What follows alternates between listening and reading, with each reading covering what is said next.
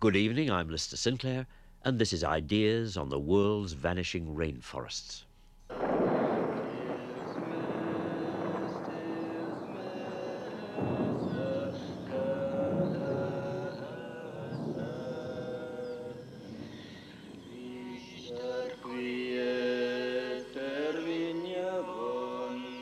On the island of Borneo in the South China Sea grow the world's oldest rainforests.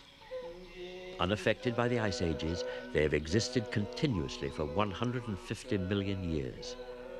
In these forests live the Penan, a people thought to be the original inhabitants of Borneo, who have hunted and gathered there from time immemorial. Today, they face the end of their way of life, as loggers close in on the last remaining stands of the forest on which they depend.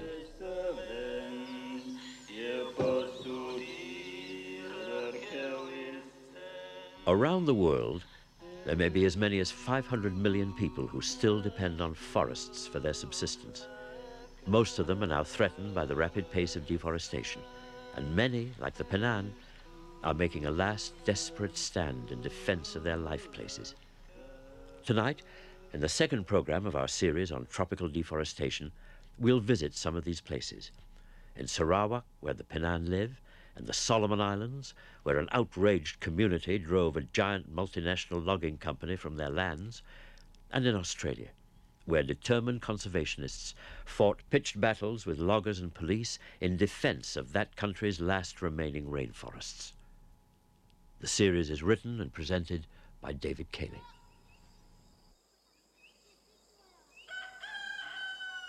The village of Paradise on the Pacific island of New Georgia.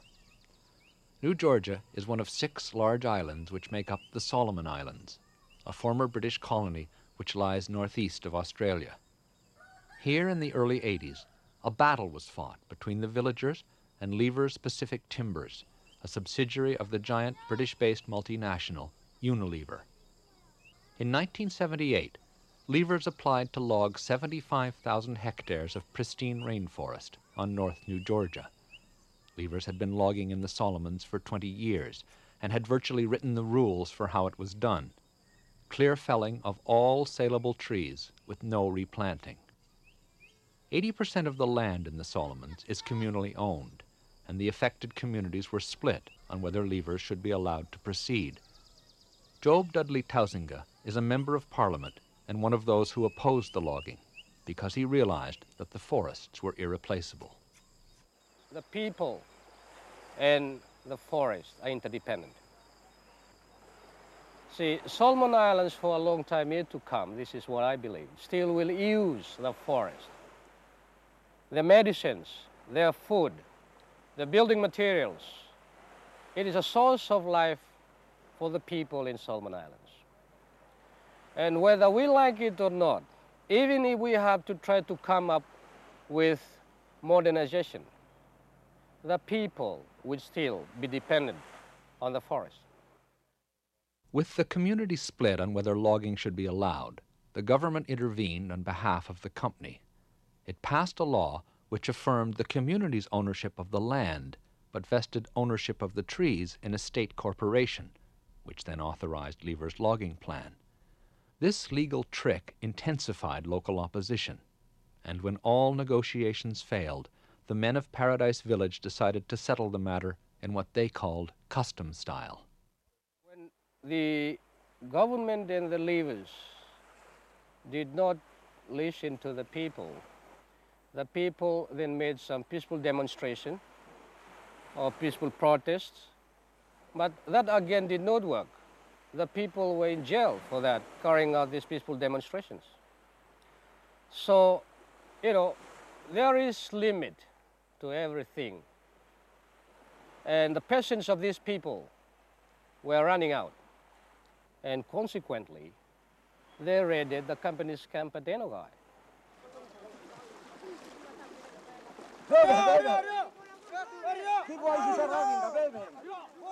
Just before daybreak, on March 27, 1982, 150 men set sail from Paradise for the Lever's logging camp at Enogai. They landed out of sight of the camp and approached through the forest by night. Their bodies were smeared with a traditional war paint of mud and leaves. Green vines were tied around their heads, arms, and legs, and they carried palm frond torches to light their way. At dawn, they burst into the logging camp. The workers and their families were ordered out of their quarters so that no one was hurt. And then 78 houses, the company store, 3 bulldozers, and a crane were smashed and burned.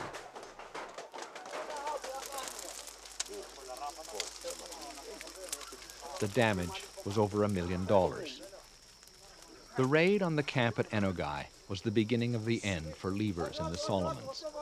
Of the 50 men arrested in connection with the raid, only 7 were ever jailed. When the company tried to land bulldozers at Enogai 10 months later, the wharf was set alight and burned. Meanwhile, resistance was spreading. In 1984, another logging camp was burned, this time by the people of a different village. In February of 1986, another of the company's bulldozers was damaged. And finally, in October of that year, Leavers sold its assets and left the Solomon Islands altogether. Behind it, the company left tens of thousands of hectares of land reduced to nothing more than a vine cover, lands that will take hundreds of years to recover and thousands to be anything like what they once were. After 8 years of struggle, peace returned to Paradise. Faced with the company's appetite for logs and the government's appetite for royalties, a determined people had put their own subsistence first and won. Job Dudley Tausinga led the campaign throughout, and in the midst of it, in 1983, he was elected premier of the Solomon Islands Western Province, which included New Georgia. He looks back now with satisfaction. When Unilever left the Solomons, it was really, having gone through all these negotiations, these confrontations, and almost all the work that we did, when Unilever left, that was a time for us to be free, to have a sort of normal kind of life that we used to have.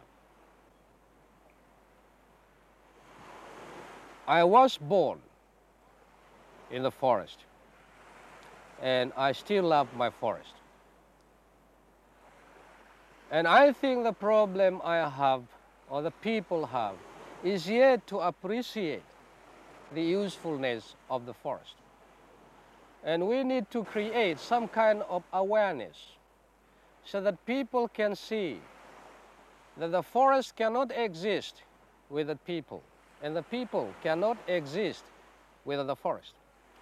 If there are no people, then no one will say, this is a forest.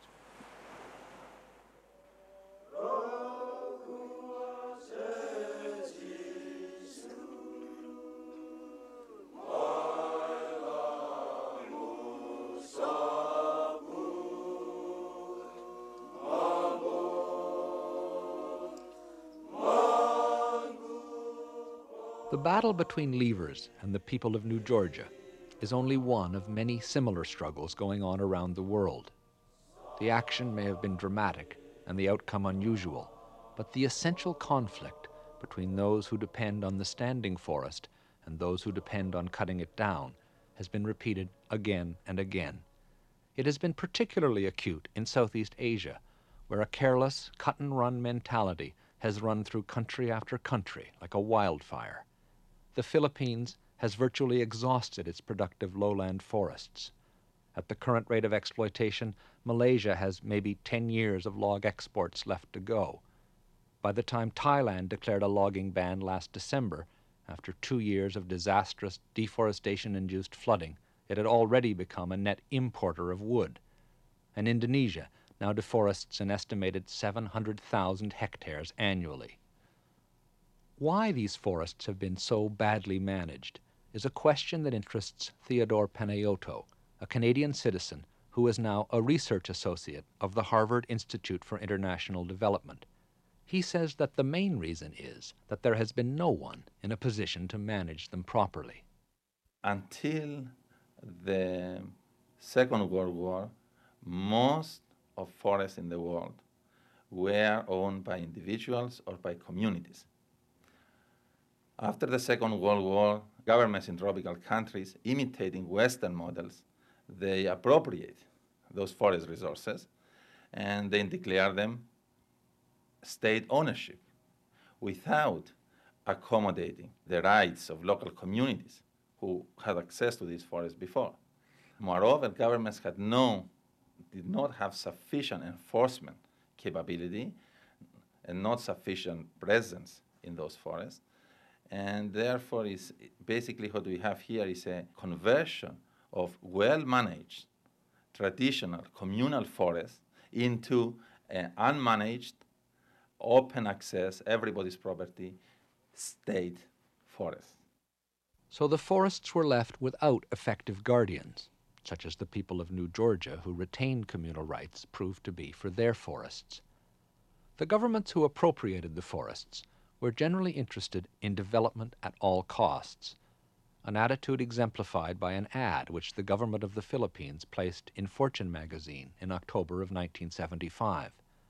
To attract companies like yours, President Ferdinand Marcos asserted in this ad, we have felled mountains, raised jungles, filled swamps, moved rivers, relocated towns, and in their place built power plants, dams, and roads, all to make it easier for you and your business to do business here.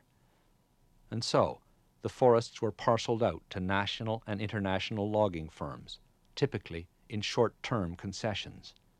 These were intended to preserve the long-term interest of the state, but they had a perverse result.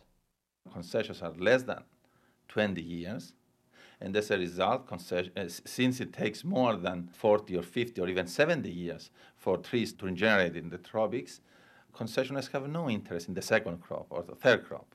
So what they do, they go in the concession and they cut and run, because their concession will expire in a few years, and if they conserve anything, they have no assurance that their concession will be renewed in order to take advantage of whatever investments they make in preserving the productivity of the forest, in replanting and regeneration, and so on. The problem was aggravated by the fact that the governments concerned usually charged less for the resource than they could have. Just how much less was made clear by a recent World Resources Institute study called The Forest and the Trees. The authors of this study worked out how much governments had taken of what was left over when all costs of logging, including a reasonable profit, had been allowed, what economists call rent, or the part of the price which properly belongs to the owner of the resource. They found that between 1979 and 1982, for example, the government of the Philippines took only 16.5% of these rents, and the government of Indonesia only 38%. The rest was left in private hands. According to Theodore Panayoto, this had two results. It encouraged loggers to cut in marginal areas which would not otherwise have paid, and it accelerated the rate of exploitation. Concessioners feel that this is a very unusual situation. They don't usually get that amount of free money, and when they get it, they realize that this is going to be temporary, that the governments one day they will realize what's going on and they will change the terms of the concessions. Therefore, what would you do? You try to make hay while the sun shines. You try to cut as many trees as possible while still you are getting a big share of the rents. The foregoing of rents, along with the short terms of concessions, have created what amounts to a fire sale in the forests of Southeast Asia. According to the World Resources Institute study, which I cited a moment ago, the Philippines government's logging revenues have not even covered its related infrastructure and administration costs. The result is that country after country has given away its forests at less than the cost of replacement. Forests provide other amenities than timber. They hold soil, regulate the flow of water, control local microclimates, and provide fruit, game, medicines, and other non-timber products to those who live in and around them. Some of these so-called minor forest products also enter into trade. By the early 80s, Indonesia had export earnings of some $120 million a year from the products of the standing forest, like resins, essential oils, medicines, rattan, flowers, and so on. The potential of such products is unknown, since the economic value of the standing forest has generally been overlooked. Conservation now depends on a new economic calculus that considers the value of the forest as a whole. Theodore Panayiotou has just co-directed a study for the International Tropical Timber Organization, which proposes that tropical forests be managed with a view to all their uses. Multiple-use management, the study calls it. And he says that a first step towards a more holistic management would be to return control of tropical forests to the communities who live in them. Under tropical conditions, in developing countries, if there are people who live around the forest or in the forest, they are probably the best suited to manage those forests because they have a specialized knowledge of the ecological properties of the forest, and moreover, by their physical presence and by their direct connection between their livelihood and the long-term productivity of those forests, they will be most efficient, most likely to manage those forests for the maximum long-term value.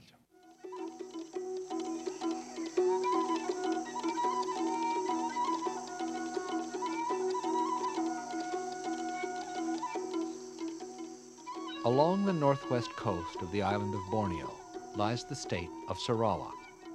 Once it was ruled by a British family who styled themselves the White Rajas of Borneo. Then it became a British Crown colony, and today it is one of the eastern provinces of the Federation of Malaysia. It is home to some 500,000 native peoples, and in the last 20 years they have suffered cruelly from the depredations of logging companies in their lands. One of these peoples is the Panan, a small group, no one seems to know their exact numbers, who have traditionally lived by hunting and gathering in the forest. Because they are nomads, and because the state government of Sarawak aggressively discourages foreign journalists, they are not always easy to find. But last year, 2 Australian filmmakers, Jenny Kendall and Paul Tate, managed to meet with one of the last groups of nomadic Panan. The interviews with the Panan that follow are taken from their film Blowpipes and Bulldozers. The translator is Bruno Manser, a young Swiss who came to Sarawak several years ago and went to live with the Panan, studying their ways, making hundreds of drawings, and compiling a first-ever Panan dictionary. He has now completely adopted the Panan way of life. He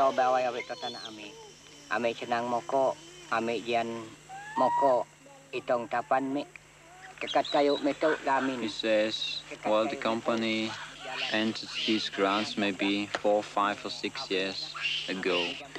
And this makes our life hard, for we take water from the river, we take our fish from the river, we find all of our food we find in the jungle.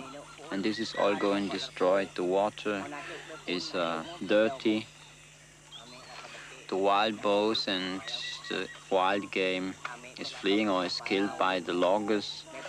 And we are now like fish thrown on the land. The jungle is like all the trees, they are like our home, like our house. Even the little trees, we need them. But now, some few of us, they follow the company, they get corrupted. The company knows to make a bit the dollar sweet to their mouth. But most of us, we don't eat dollars. We eat the heart of the palm, we eat the wild boar, we eat the sango. Of course, when we see our land getting destroyed and we hear the noise of the bulldozers destroying our land, how can we not be sad and angry?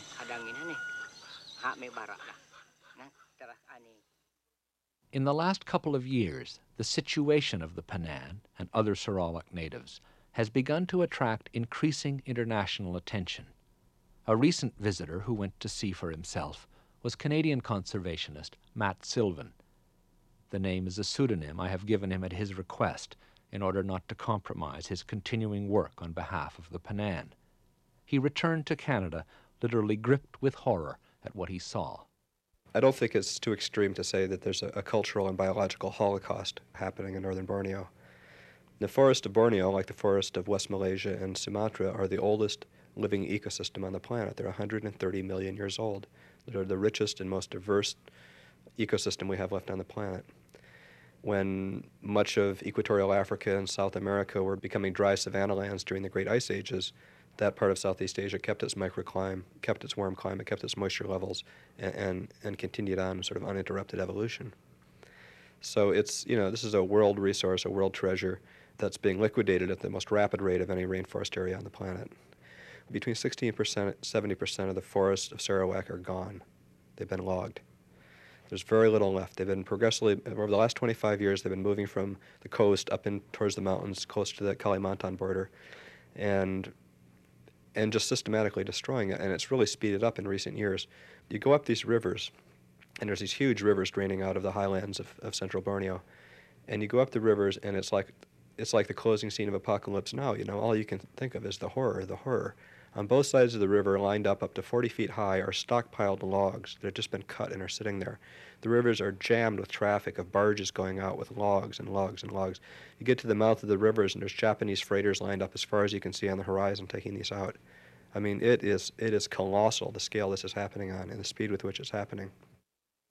The communities involved regard what is going on as simply theft. Sometimes the logging company's surveyors just literally turn up, and that is when the community learns that the government has given their land to a logging company. They have expressed disbelief at the way they are being treated. Bruno Manser has heard the complaints of the Panan, with whom he lives. Of course they look at it as an injustice. They know that their fathers and grandfathers have been living here and they don't know. They reply, for instance, when they are angry, why don't you listen to us? If you come to join our woods, then you should also allow to us to go downriver to your shops and just take.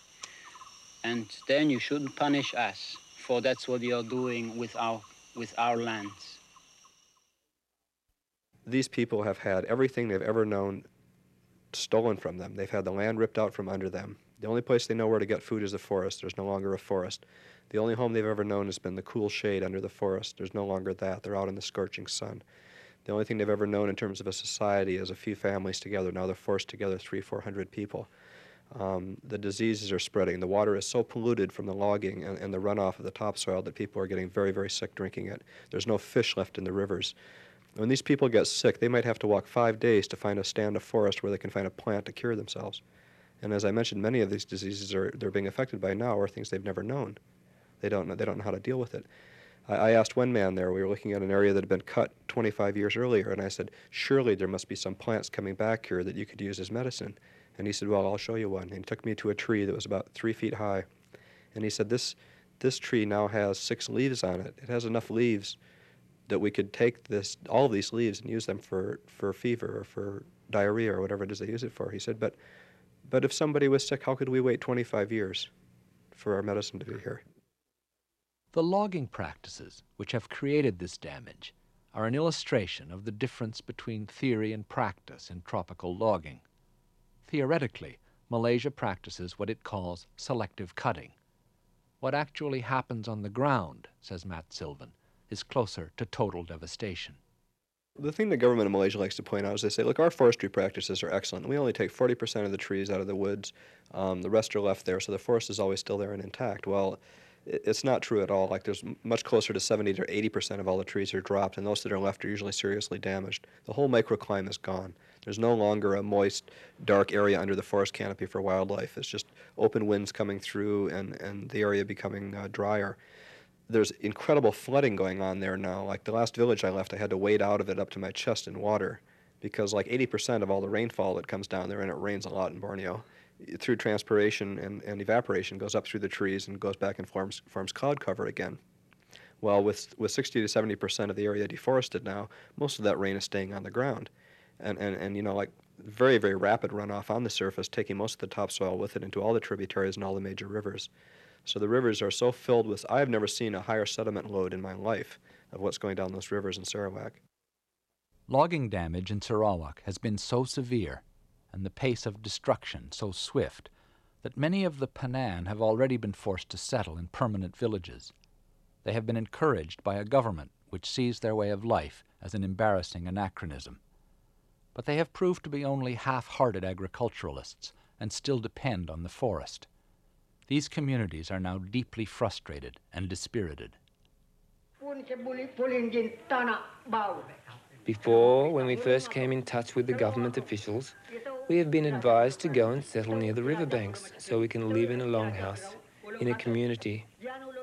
And it would be easier for us to be in contact with others, near to those with knowledge who could slowly teach us to lead a better life than what we were used to in the jungle. But now we are here, this is what we see. The company is coming here now and destroying everything we have. They treat us very badly. And if they continue to treat us like this and never listen to what we say, then if something bad is going to happen, we are not to be blamed. We have tried to talk with them, we have tried to discuss things with them, but they never listen to us.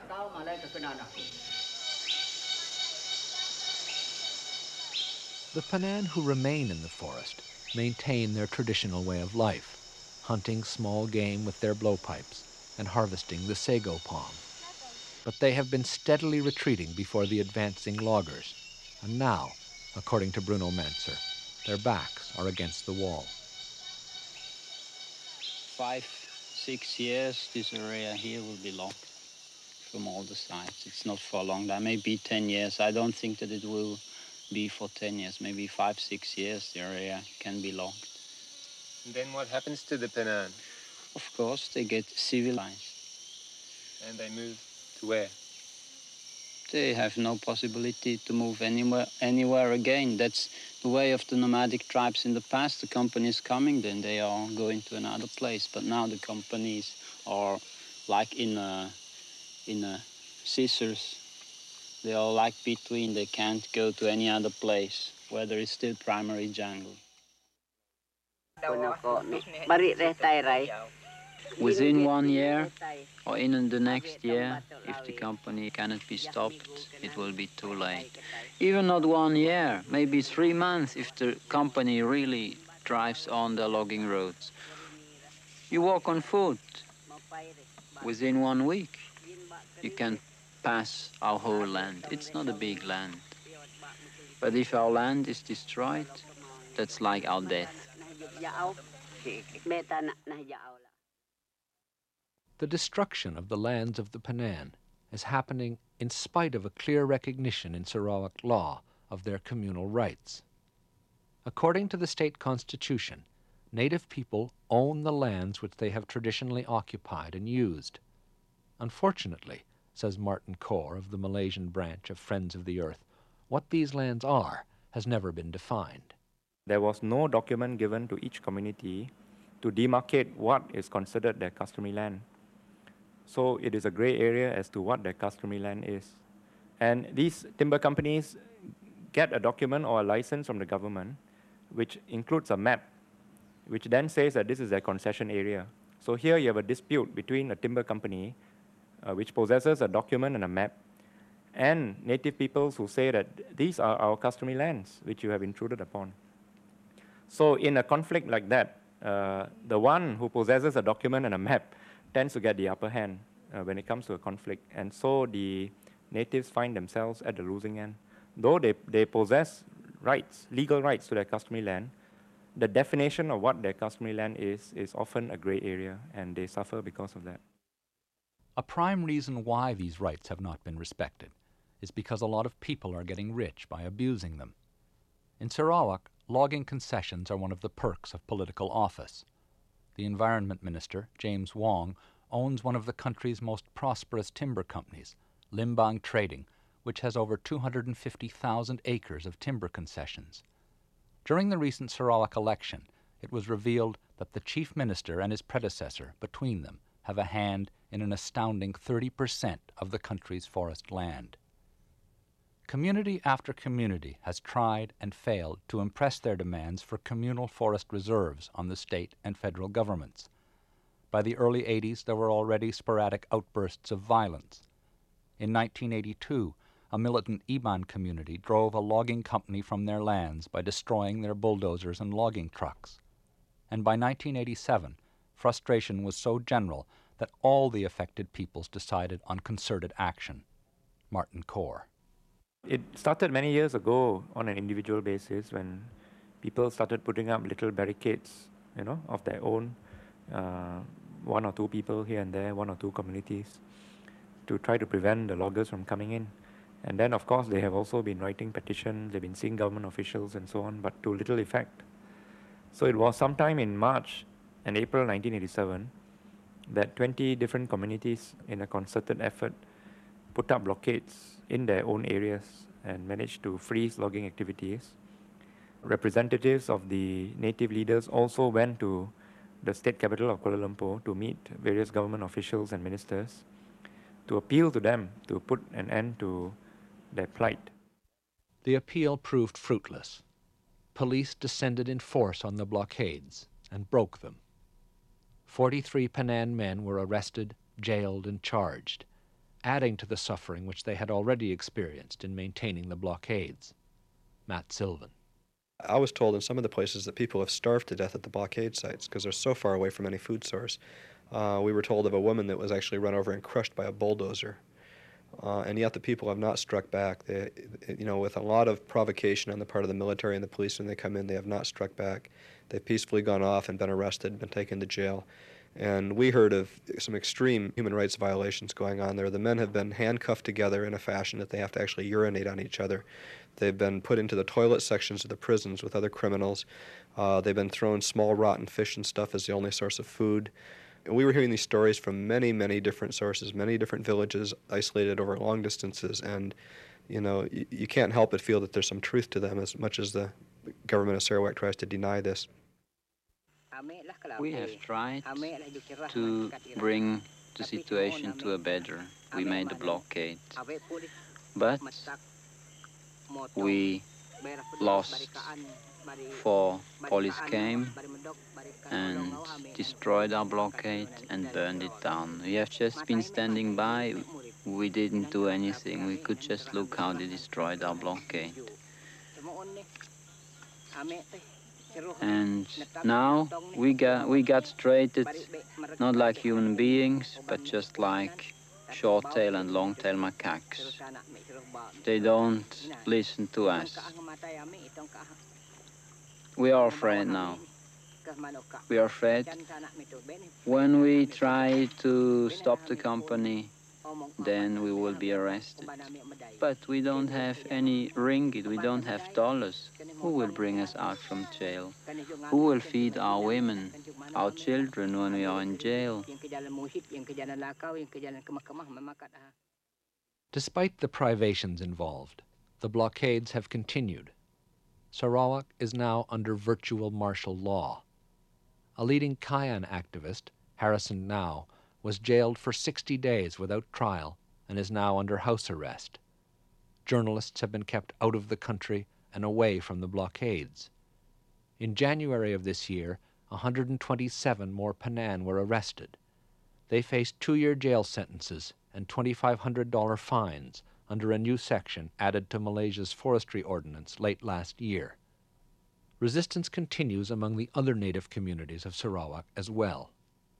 What is at stake for the Penang is everything. What is at stake for those of us who live inside technological civilization is the continued existence of possibilities other than our own. What's most impressive is the social context in which they live, that they share everything they get in the jungle. And this is something I get shy when I think about our civilized people, how we share what we get. We are really big egoists, and the Penang, I have really big respect for them. That's something I have to learn. One of the experiences I noticed with the Penang people that is something I've also experienced only in a few other places in the world, and that's like with the Mabuti Pygmies in Zaire and the Mabi, the original forest dwellers of Thailand, the 100 that are left, is this instant sharing, this unconscious act of sharing that takes place.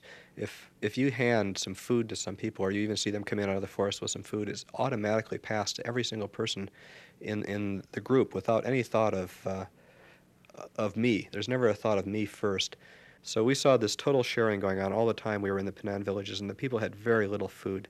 Maybe just, a half a cup of sago palm for each person to eat a day would be it, and we would get our portion. And I was very moved one of the last days I was there when a woman asked me, and we had a translator there that could translate Penan to English, and she said, "Where could we go in your country and be fed and welcomed in the home of a stranger?" And she didn't say it. I mean, she thought maybe that our country was the same, but I was really taken aback by that, and I thought about it, and I thought, you probably couldn't.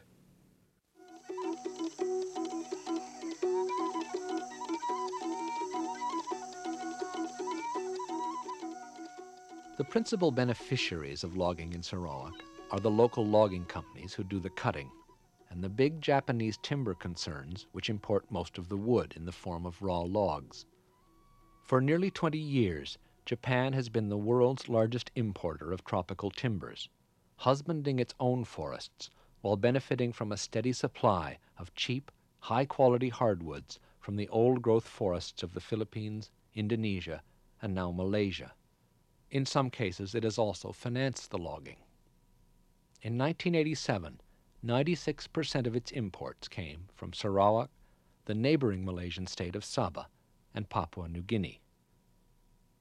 Randy Hayes of the Rainforest Action Network in San Francisco recently visited Sarawak with a U.S. delegation that included congressional staffers and environmental and human rights groups. He thinks that international pressure to end overcutting and the trampling of native rights in Sarawak, which has so far failed to sway the Malaysian government, should now focus on Japan. Japan and the Japanese yen has become the kind of the Darth Vader of the tropical rainforests and tribal peoples of the world.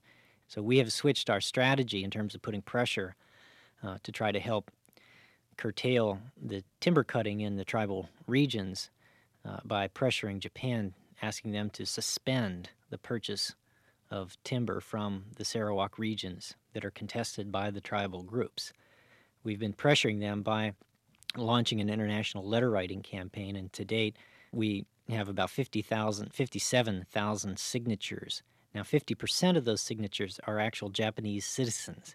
So what's new also is that there's an uprising in Japan of concern to the point that, 20-some thousand people have been willing to sign a petition that was presented to the Prime Minister's office on April 24th. This is the first time that Japan has really experienced heat about its role in tropical deforestation. Japanese tropical log imports are also the subject of a recently published World Wildlife Fund report called Timber from the South Seas.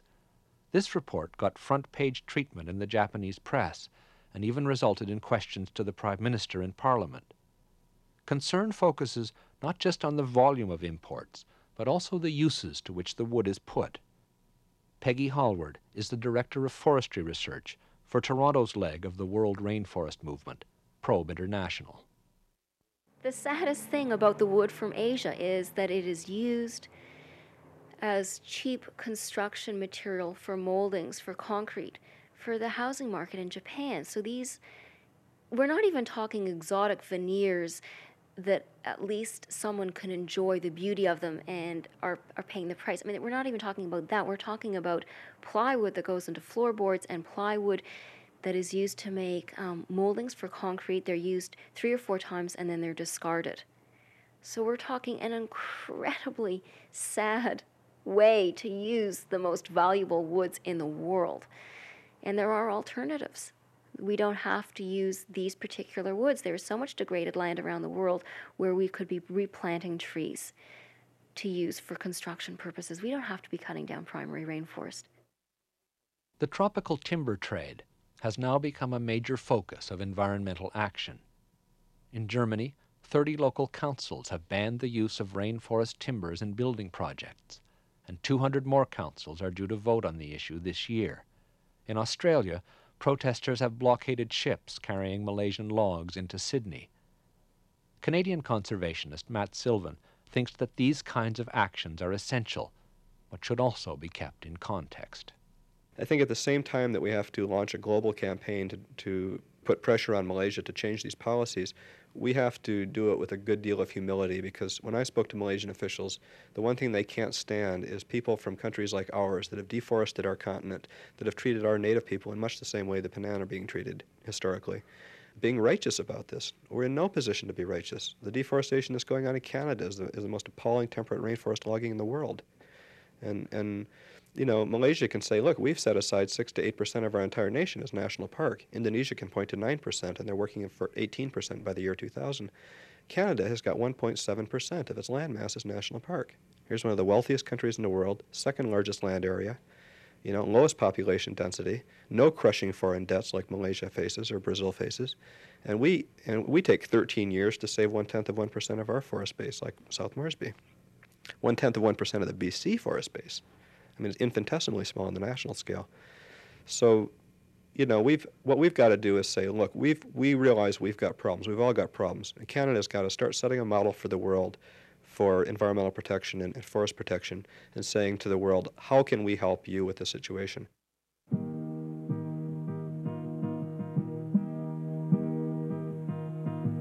came from near and far in answer to the call. They came from every place across the land. They came to make a stand for the earth from which we are born. They came to take their neighbors by the hand. Hey, Malaya, your children, they are fighting for your dreams. Most of the battles to save rainforests have been fought in countries like Sarawak and the Solomon Islands, where people still depend on the forest for subsistence. But at the end of the 70s, protests also erupted in an industrialized country, Australia, where a powerful conservation movement fought a series of pitched battles with loggers and police and eventually managed to protect much of the country's remaining rainforest. Once, most of eastern Australia was covered by tropical and subtropical forests.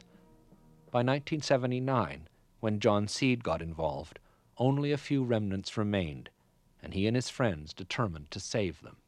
I'd had no interest really in ecology whatsoever up until 1979. I mean, I read the newspapers, I was concerned, you know, and so on, but I wasn't a member of any organisations. It was totally alien to me. I was a meditator, basically, and a grower of tropical fruits and subtropical fruits on what later on I realised were the margins of what had been the largest subtropical rainforest in the world, known as the Big Scrub. And there was just a tiny fragment, less than 1% of this remaining, and neighbours of mine had been struggling, unknown to me, for 4 or 5 years to protect this last remnant.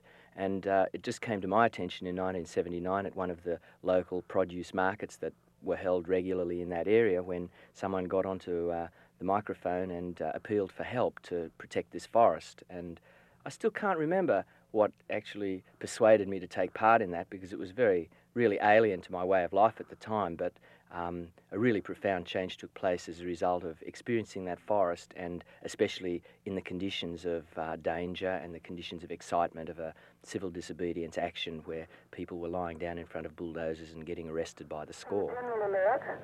This is a general alert for all people down in front of you. We need everyone up here now. We have 2 bulldozers on back of trucks. We have about 9 police cars. They're tearing the roadblock out of the way now. The action happened in an area called Terania Creek over a period of 2 years. The first blockades resulted in a logging freeze and a government inquiry. When the inquiry proved unsatisfactory, the protests resumed in the fall of 1982. At one last time, one last occasion, to desist, to move off the highway, and to permit the vehicle through. Failing that, you will be liable to apprehension. Okay? Hundreds of conservationists were arrested in the skirmishing which followed, but the government finally acceded to their wishes and created a series of parks which protected more than half of the remaining rainforest in New South Wales. The Premier of New South Wales, Neville Wran, called the Battle for Terania Creek a turning point. It took Terania Creek to really focus our attention on the fact that, first of all, trees can't be replaced, that they are such an important part of our natural heritage, but also that there were people, not in the hundreds, but in the hundreds of thousands, who loved those rainforests and were prepared to get out and fight for them. Politics in terms of the environment has never quite been the same since. Strengthened by their victory at Terania Creek, Australia's growing conservation movement next shifted its attention to the Franklin River in Tasmania, where a hydro dam was about to flood the heart of Tasmania's temperate rainforest wilderness. It's not just a river, it's one of a kind. It's freedom you're killing here in the waters that you bind. We're not fools who stand here now, we are everyone.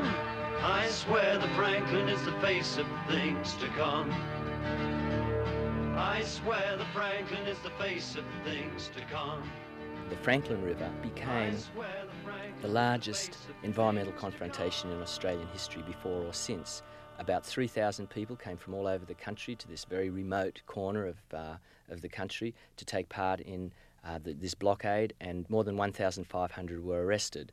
The blockade would typically be a string of little puny yellow rubber inflatable craft stretched across the river with the whole might of the Tasmanian police force, and big barges being towed by tugs with earth-moving machinery on the back of them, breaking through these blockades. But there were helicopters there and boats full of reporters, and so these images rapidly communicated themselves around Australia, and we timed the blockade to take place a few weeks before the federal elections in 1983. The interest all around the country, rallies held in every capital city around the country with thousands of people in support of our cause, prompted the Labor Party, which was then in opposition, to promise that Bob Hawke, the leader of the opposition, promised that if elected he would stop the dam. And this is what we'd been waiting for. At this point we just left a skeleton crew down on the river, and we fanned out to 11 marginal electorates that we'd identified around the country where less than 2% separated the two political parties, and we lobbied intensively in those electorates, knocking on every door in those electorates twice in the week preceding the election. All 11 of those electorates swung to the Labor Party, and Bob Hawke's first words upon being elected were, "The dam shall not be built." The next threat to the rainforest came in northern Australia, where the North Queensland government decided to drive a road through one of the last remnants of Australia's most ancient forest, a forest in continuous, undisturbed evolution for over 100 million years. North Queensland Premier Martin Tenney bid defiance to anyone who dared to try and block his government's plans. We will bring dozers in there if it needs be to clear this road up, and it will be needed. We will cut the tops of the ranges down if it's needed, and no hippie, no greenie, no environmentalist will stop that from happening. They can go their hardest, they can do what they like. They won't win. Australia's greenies, as Martin Tenney called them, rose to the challenge. They were determined to block the road through the rainforest to Cape Tribulation. And to do so, they devised even more dramatic tactics than they had used in their earlier struggles. What we'd done is dug holes in the road at the beginning of their proposed road at a point where they couldn't outflank us because there was private property on both sides of this point and it was in friendly hands. And so they had to go past this point. We dug holes in the road. We cast cement slabs in the bottom of these holes with steel reinforcing and with high tensile steel chain coming out of the reinforcing in the slabs. When the bulldozers came, we jumped into the holes, chained our ankles to the cement in the earth, and then filled the holes up so that only our heads were sticking out of the ground when they came.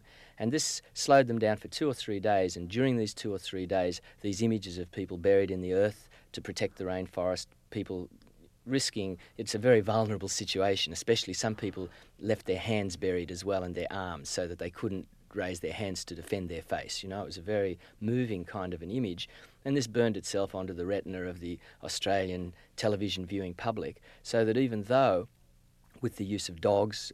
They turned dogs loose on people eventually. People were hospitalised. It was very, very rough. And they managed to push us aside, of course, and they completed the road. But Daintree, Cape Tribulation, this area became a household word in Australia. And now, a couple of years later, the wheels slowly turned, and it looks like this area too is going to become World Heritage in spite of the objections of the Queensland government. The federal government looks like it's pushing it through.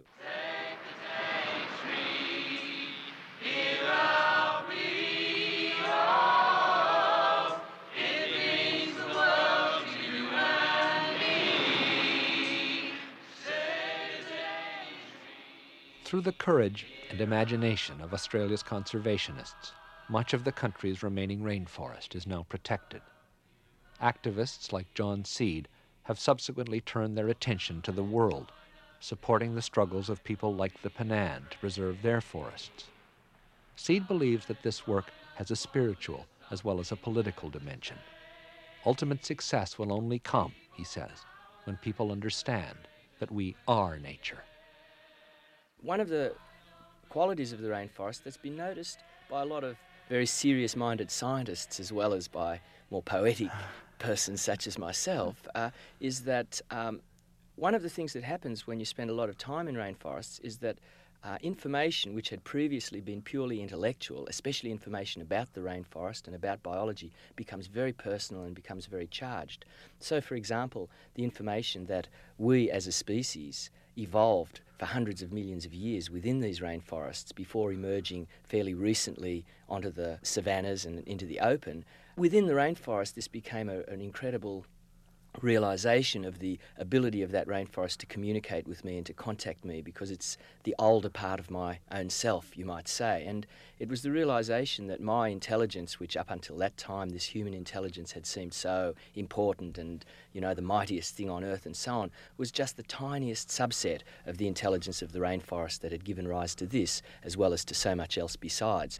Every cell in our bodies is descended in an unbroken chain from the rainforest and from these vast events that the fossils and the rocks teach us about. That it was I who was fertilised by a stroke of lightning 4,500 million years ago when the first cell was created on the earth, and it was I that was the fish that learned to walk the land and felt my scales turning to feathers and the great migrations through the ages of ice and so on. This is my story. I feel it very personally, and it's all of our story if we be open to it and if we can lose our fascination with this sad 16,000-year written history, which is all that we've normally identified with up until now.